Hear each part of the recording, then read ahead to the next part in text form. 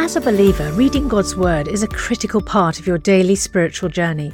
And because it's so important, we've created a unique new resource to help you immerse yourself in biblical truth and open your eyes to all God's Word has for you. It's a free PDF download called The Word 1-to-1 that takes you on a guided journey through John chapter 1. With biblical text and short commentary, each page provides insights that will strengthen your faith in an easy-to-read guided format. There's truly no other resource like this. Download your free PDF copy today at premierinsight.org/resources. That's premierinsight.org/resources.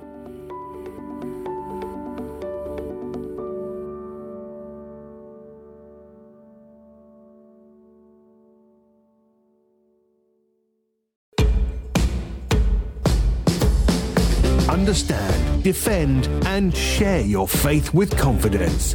This is Unapologetic from Premier Unbelievable.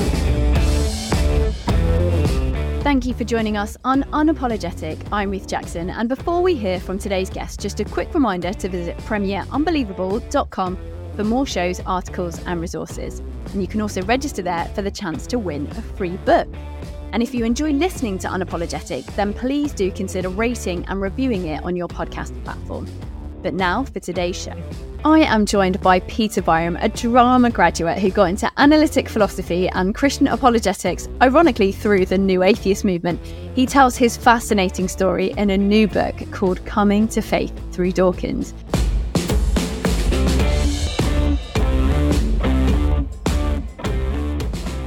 Why did Dawkins' arguments, and I suppose at the same time some of the other arguments of the New Atheists, begin to lose their appeal, in your opinion, the more you looked into them? Well, I think things were shifting because, again, I'd taken Dawkins' principle and run with it about look for the evidence. But then there was this shift happening where these Christian apologists just seemed to be meeting that criteria better. They seem to be giving that reason and that evidence. And I think the thing that really, this is what really kicked off the dramatic aspect of it. I noticed that Dawkins, a number of organizations had actually invited Dawkins to debate with William Lane Craig, to actually engage with him. This doesn't strictly have to be, debating one-on-one in a public forum. This could be, a written exchange or something more relaxed like that. But they were, Dawkins just wasn't engaging with William Lane Craig at all. And even though William Lane Craig was essentially regarded as the world's leading Christian philosopher and apologist at the time, really. And I think arguably he still is. But so Dawkins had been invited on several occasions, sort of throughout 2007 and 2008, and I think even into 2009, by a number of organizations, inviting him to debate William Lane Craig, because the God Delusion had come out. It was making these big ripples. It was selling, I think eventually it sold 2 million copies. And so they were inviting him to debate with William Lane Craig. Well, you want to explore the evidence. Well, let's look at it. Let's look at these arguments. Let's see what would happen if they interacted. And Dawkins was just refusing continually in a way that actually seemed rather disappointingly shallow and dismissive. The first refusals that Dawkins sent back to the people trying to arrange a debate with him and William Lane Craig were basically saying, well, I don't know who William Lane Craig is. Maybe you should get me to debate a bishop or a cardinal. And he basically said that might look good on Craig's CV, but it wouldn't look good on mine. Just being really dismissive. And I just thought, that doesn't make sense. That doesn't measure up. This doesn't connect. I would have thought Dawkins would jump at the chance to have a really interesting discussion. You then actually challenged Dawkins yourself at an event. I think we've got a clip of it where you're literally in a Q&A scenario. You directly asked him this question, didn't you? Would you just say a little bit about why you asked that question? Because at this point, you're not a Christian. You went to this event to listen to Richard Dawkins because you were still a big fan of him at the point. But obviously, in the back of your mind, you're thinking, why is he not engaging with William Lane Craig? That's right. You see, at the time, this is late 2009, and I probably would have called myself an agnostic at that point. Just sort of while I was trying to shift these different arguments and these different worldviews and try and figure them out. But I was really was growing dissatisfied with why Dawkins was refusing to engage William Lane Craig. And so at this event, the microphone was coming around for the Q&A, and a part of me was wondering, this could be a chance to actually ask him directly. And I held back a bit from doing that because I thought, well, maybe that would be a bit of a red herring. I hate it when people ask questions that are off topic. I don't want to do that. But there was a moment actually where Lord Richard Harries, who was on the panel in that debate, the debate was about whether atheism has become a new fundamentalism. Is new atheism a new fundamentalism, which is interesting enough in itself. But Lord Harries was arguing that one of the characteristics of fundamentalism is that you always attack the weakest arguments from the opposition and you ignore the strong ones. And I heard that and I thought, I think Lord Harries just gave me permission to ask this question. So I asked it, and somebody basically took a clip from the whole event was officially recorded and uploaded, but this person isolated this clip of me asking Dawkins this question. And to date, it's had about 300,000 views. So having got interested in this stuff, partly by watching YouTube, I then ended up basically getting drawn into being on YouTube myself. So here it is. This is me in 2009 asking Dawkins to his face about why does he keep refusing William Lane Craig. Professor Dawkins, you are arguably the world's leading apologist for atheism, and you have been invited on several occasions by arguably the world's leading Christian academic apologist, Dr. William Lane Craig, to engage in debate. I would like to know why this is not an example of the new atheist doing what Lord Harries has described as avoiding the strongest possible arguments from the opposition. Okay, thank you. That's a very straight question. Over here now. I have always said when invited to do debates that I will be happy to debate a bishop, a cardinal, a pope, an archbishop. Indeed, I have done both. But that I don't take on creationists and I don't take on people whose only claim to fame is that they are professional debaters. They've got to have something more than that. I'm busy.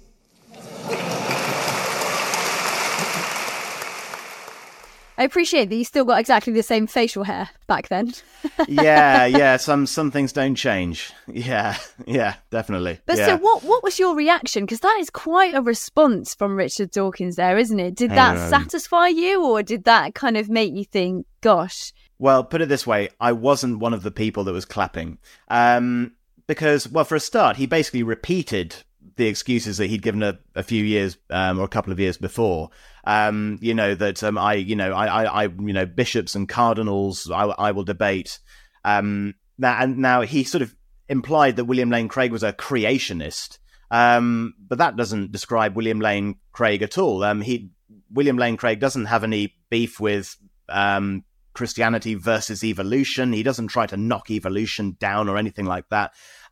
He believes that the universe is 13.7 billion years old, so he doesn't do young Earth or anything like that. And indeed, the Kalam cosmological argument of William Lane Craig's, that incorporates Big Bang cosmology data. So clearly, he's appealing to mainstream science here. But then, as for dismissing him as a professional debater, I just thought that was completely out of order, because William Lane Craig is not a professional debater. He is a professional philosopher, in the similar way that, A.C. Grayling, for example, was sat next to Dawkins there on the panel, and he is a professional philosopher and an atheist. And William Lane Craig really isn't that different, because, he has been publishing, in the academy on these issues. And the atheist philosopher Quentin Smith, I think it's the Cambridge Companion to Atheism, has described William Lane Craig as essentially that William Lane Craig's Kalam cosmological argument for the existence of God is essentially the most studied argument in the philosophy of religion journals. It is the most engaged with. And that, I would have thought that would be reason alone that Dawkins ought to engage with Craig. But again, there was just this very dismissive attitude, and it was disappointing and intriguing as well. Why is Dawkins so... He just looks like he's running away from the very thing that he's told me through his book to go and look for. Well, and this was quite a turning point for you personally, wasn't it? Because obviously lots of people picked up on this clip. Our very own Justin Briley picked up on this clip, played it on one of his shows, and I think assumed that you were a Christian, didn't he? Yeah, that's right. I was listening to Unbelievable at the time. I was kind of devouring it and the podcast as the episodes were coming out. And he did an episode about that very debate. And he included some clips, including clips from the Q&A he thought were interesting. And yeah, he included my one because he thought this is a really interesting question from this gentleman who I'm assuming was a Christian. And so so part of me was thinking, oh, good grief, is that what people are thinking about me now? But I got in touch with Justin and got introduced to him that way by actually saying, hey, thanks for featuring me on your podcast. But actually, it turns out I'm not a Christian, but I'm wondering if I might be on the road to becoming one.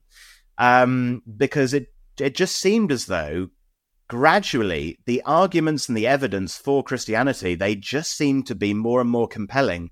And I was running out of objections, actually. So that shift was happening, and I expressed as much to Justin when I first made contact.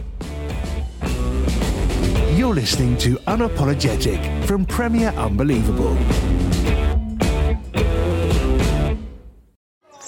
Welcome to Capernwray Hall, nestled in the beautiful landscapes between England's national parks.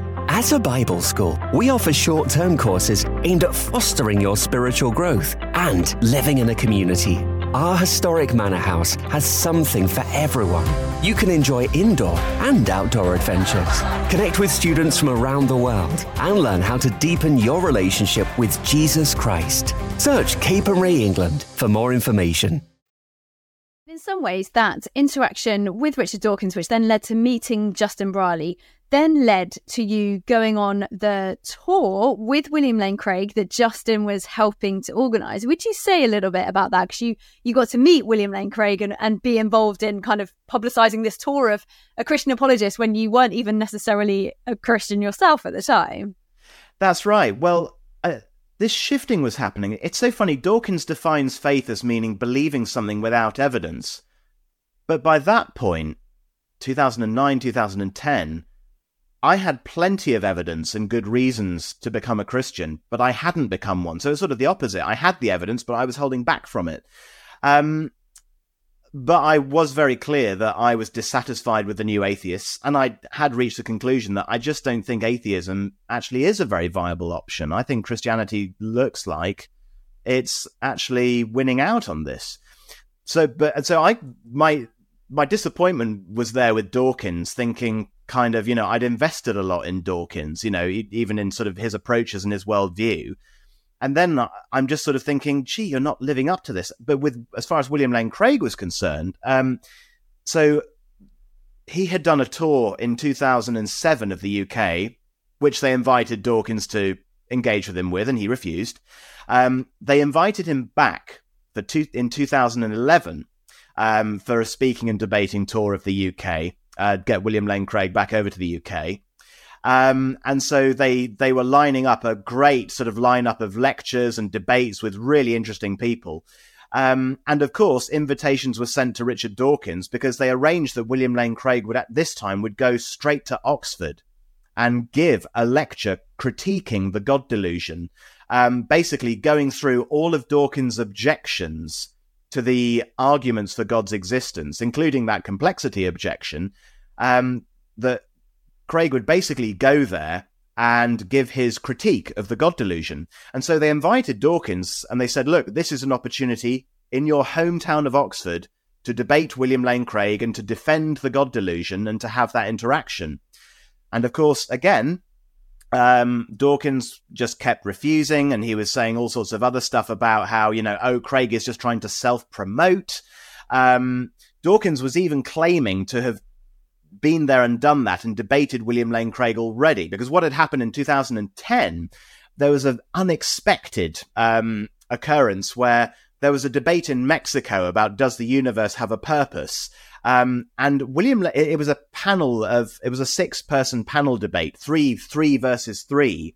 And unexpectedly, without either of them knowing it, William Lane Craig and Richard Dawkins actually ended up in that exchange. And Dawkins, as William Lane Craig tells it, gave William Lane Craig a very frosty reception. He basically said, I don't consider this to be a debate with you, and basically walked off when William Lane Craig was trying to introduce himself to him in the hotel lobby. Now, that's the way William Lane Craig tells it. But basically, so in that event, they had a little bit of an exchange, but it really only amounted to a total of about maybe 2 minutes tops.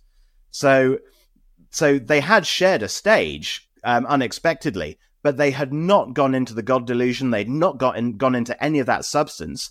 And some of us were hoping, therefore, that might mean that Dawkins would be open to doing more with William Lane Craig this time. But no, he was just saying, no, I've done that in Mexico, not interested. He's a self-promoter. And then basically he was also just writing ad hominem insults on his forum as well, just insulting William Lane Craig personally. So anyway, to cut the long story short, I ended up getting involved in supporting that tour and helping to promote it. I was feeling really restless as well. So I was actually making YouTube videos, actually trying to sort of off my own back, just sort of promote the tour and stir things up a bit and raise the question. And, I made a video called William Lane Craig, Richard Dawkins and the Empty Chair, that raising the question of will Dawkins actually attend? So basically they invited Dawkins and he refused. And so when it came to that evening in the Reasonable Faith tour, William Lane Craig just gave a lecture responding to the God delusion. And there were some other academics there, some skeptics who came along and interacted with him. And it was chaired by atheist Professor Peter Millikan, who actually debated William Lane Craig a couple of evenings before that. But the thing that was actually most amusing was, you remember that I think back in 2009, the British Humanist Association had, they put banners on buses, sort of saying there's probably no God. Now stop worrying and enjoy your life. Well, because Dawkins was refusing to debate William Lane Craig, we turned that upside down, and we basically had bus posters on Oxford buses going around at the time of the tour saying, "There's probably no Dawkins. Now stop worrying and enjoy October 25th at the Sheldonian Theatre." So there's probably no Dawkins in that he's probably not going to show up. And that just got the attention of the local BBC News media. And so it was a great time. It was a whale of a time. And yeah, I was able to meet William Lane Craig and get really involved with all of that stuff. Well, I'm desperate to hear what happened next, PB, but I also just wanted to go back to sort of the beginning of what you were saying, where you were saying you had all this evidence, but you something was holding you back. I mean, are you able, do you think, to articulate what it was that was holding you back from believing in God, given that you had all the evidence in front of you? Yeah, I mean, I think, there's a part of you that can always try and poke more holes and try and go, well, yeah, what about that, and just try and see if you can, push against it more. But I think by that point, I think the genuine intellectual objections, the worst of them, I think, had actually been dealt with by people like William Lane Craig and other apologists as well. But also, I was in a different lifestyle. I was in, frankly, I'm probably not unusual in this regard. I'd gotten myself into a very sort of short-sighted, very kind of hedonistic sort of postgraduate lifestyle, and just the way that the direction of my life was going there was kind of all over the place. And I didn't like the idea that I would have to sort of stop and start again. So I had emotional, personal reasons as well for holding back. And it goes back to that thing about what made atheism so attractive earlier on, at the beginning, which is there is an attractiveness to not wanting there to be a cosmic authority, to wanting to just kind of do things your own way and not be challenged by that. And I think really it's always a mixture. It's neither just one or the other. There are intellectual reasons, but there are deeply personal reasons too. And I think that around that time, I was holding back more for personal reasons. Now, what I think is absolutely fascinating for someone that's clearly so interested in apologetics, and that was very much the kind of start of your journey towards New Atheism and then away from New Atheism. But in the end, it wasn't actually an apologetic argument that pushed you over the edge towards Christianity, towards making that commitment, was it? It wasn't even an apologist who did it. It was well, you can explain. It was an apologist's wife. So yeah, it was an accumulation of a number of things, including the arguments. I think people like William Lane Craig had built me up over several years to have robust reasons for Christianity. But when I met William Lane Craig, when he came to the UK to do the tour, I also met his wife Jan, and she was great because, she was she sort of said, thank you for all the help you've been doing as well to try and help the tour. But I was sat next to her at the first debate that William Lane Craig was doing in Westminster Central Hall, and she was keen to know where I was at, what was going on with me, where am I faith-wise? And I'd said to her that, look, this stuff looks really compelling, but I'm not there yet. I've not stepped out yet, really, sort of holding back. And she, one of the things she actually said was that, well, look, Peter, doing this, becoming a Christian involves giving everything to Jesus, everything. You can't really just put one foot in and keep the other out. You'd almost, in an odd sort of way, in a funny way, be better off if you stayed an atheist. You've got to throw yourself in because it is all about giving everything to Jesus. So if you can't do that, don't do it.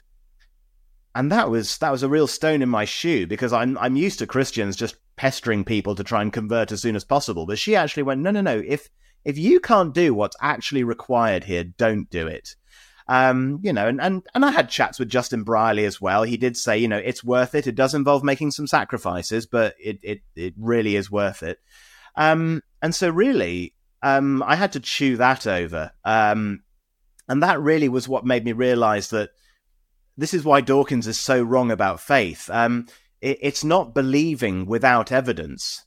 It's trusting what the evidence shows you. So you can have all the evidence in front of you, but you still need to make a choice about, am I going to actually step out and trust it with something that really matters personally, with really where the stakes are really high, or am I going to keep it at arm's length? You've still got to make a judgment call about, I am going to commit to this. But you commit because you've got good evidence for it. You don't just blindly jump in there with no reason whatsoever.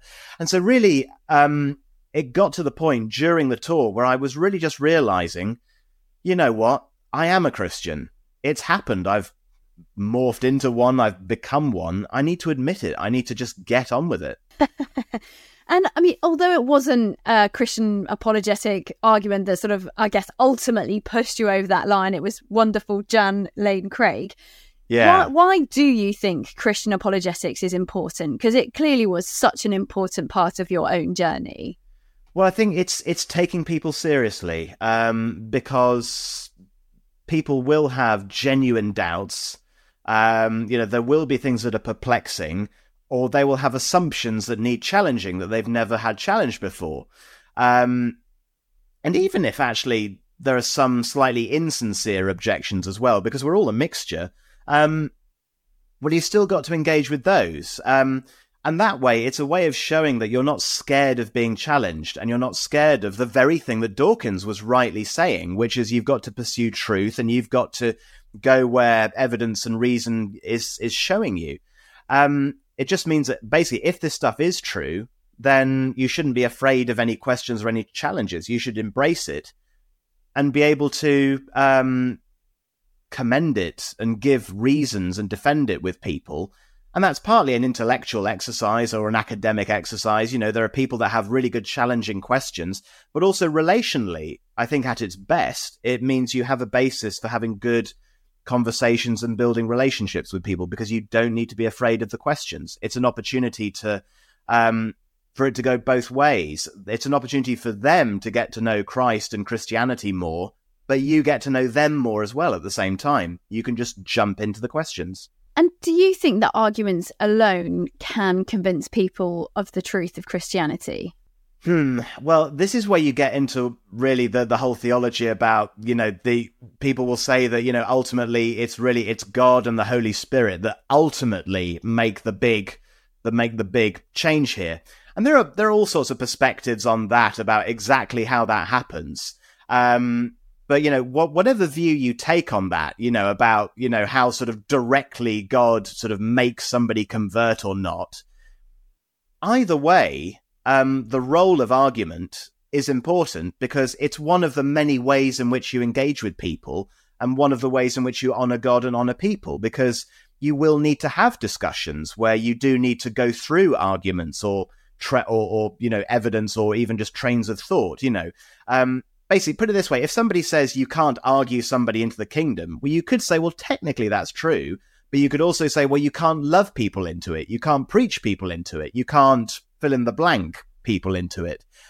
These are all things that are important and worth doing, even if, God, in his divine providence, is behind the process. It's not a false dichotomy. It's both of these things.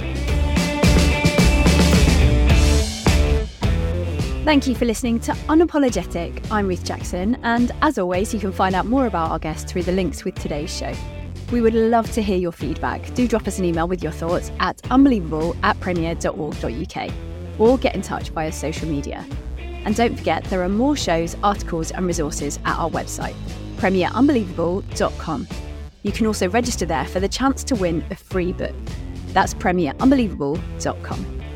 And if you enjoy listening to Unapologetic, please do consider rating and reviewing it. Thank you for listening, and see you next time. You've been listening to Unapologetic. For more shows, resources and our newsletter, visit premierunbelievable.com.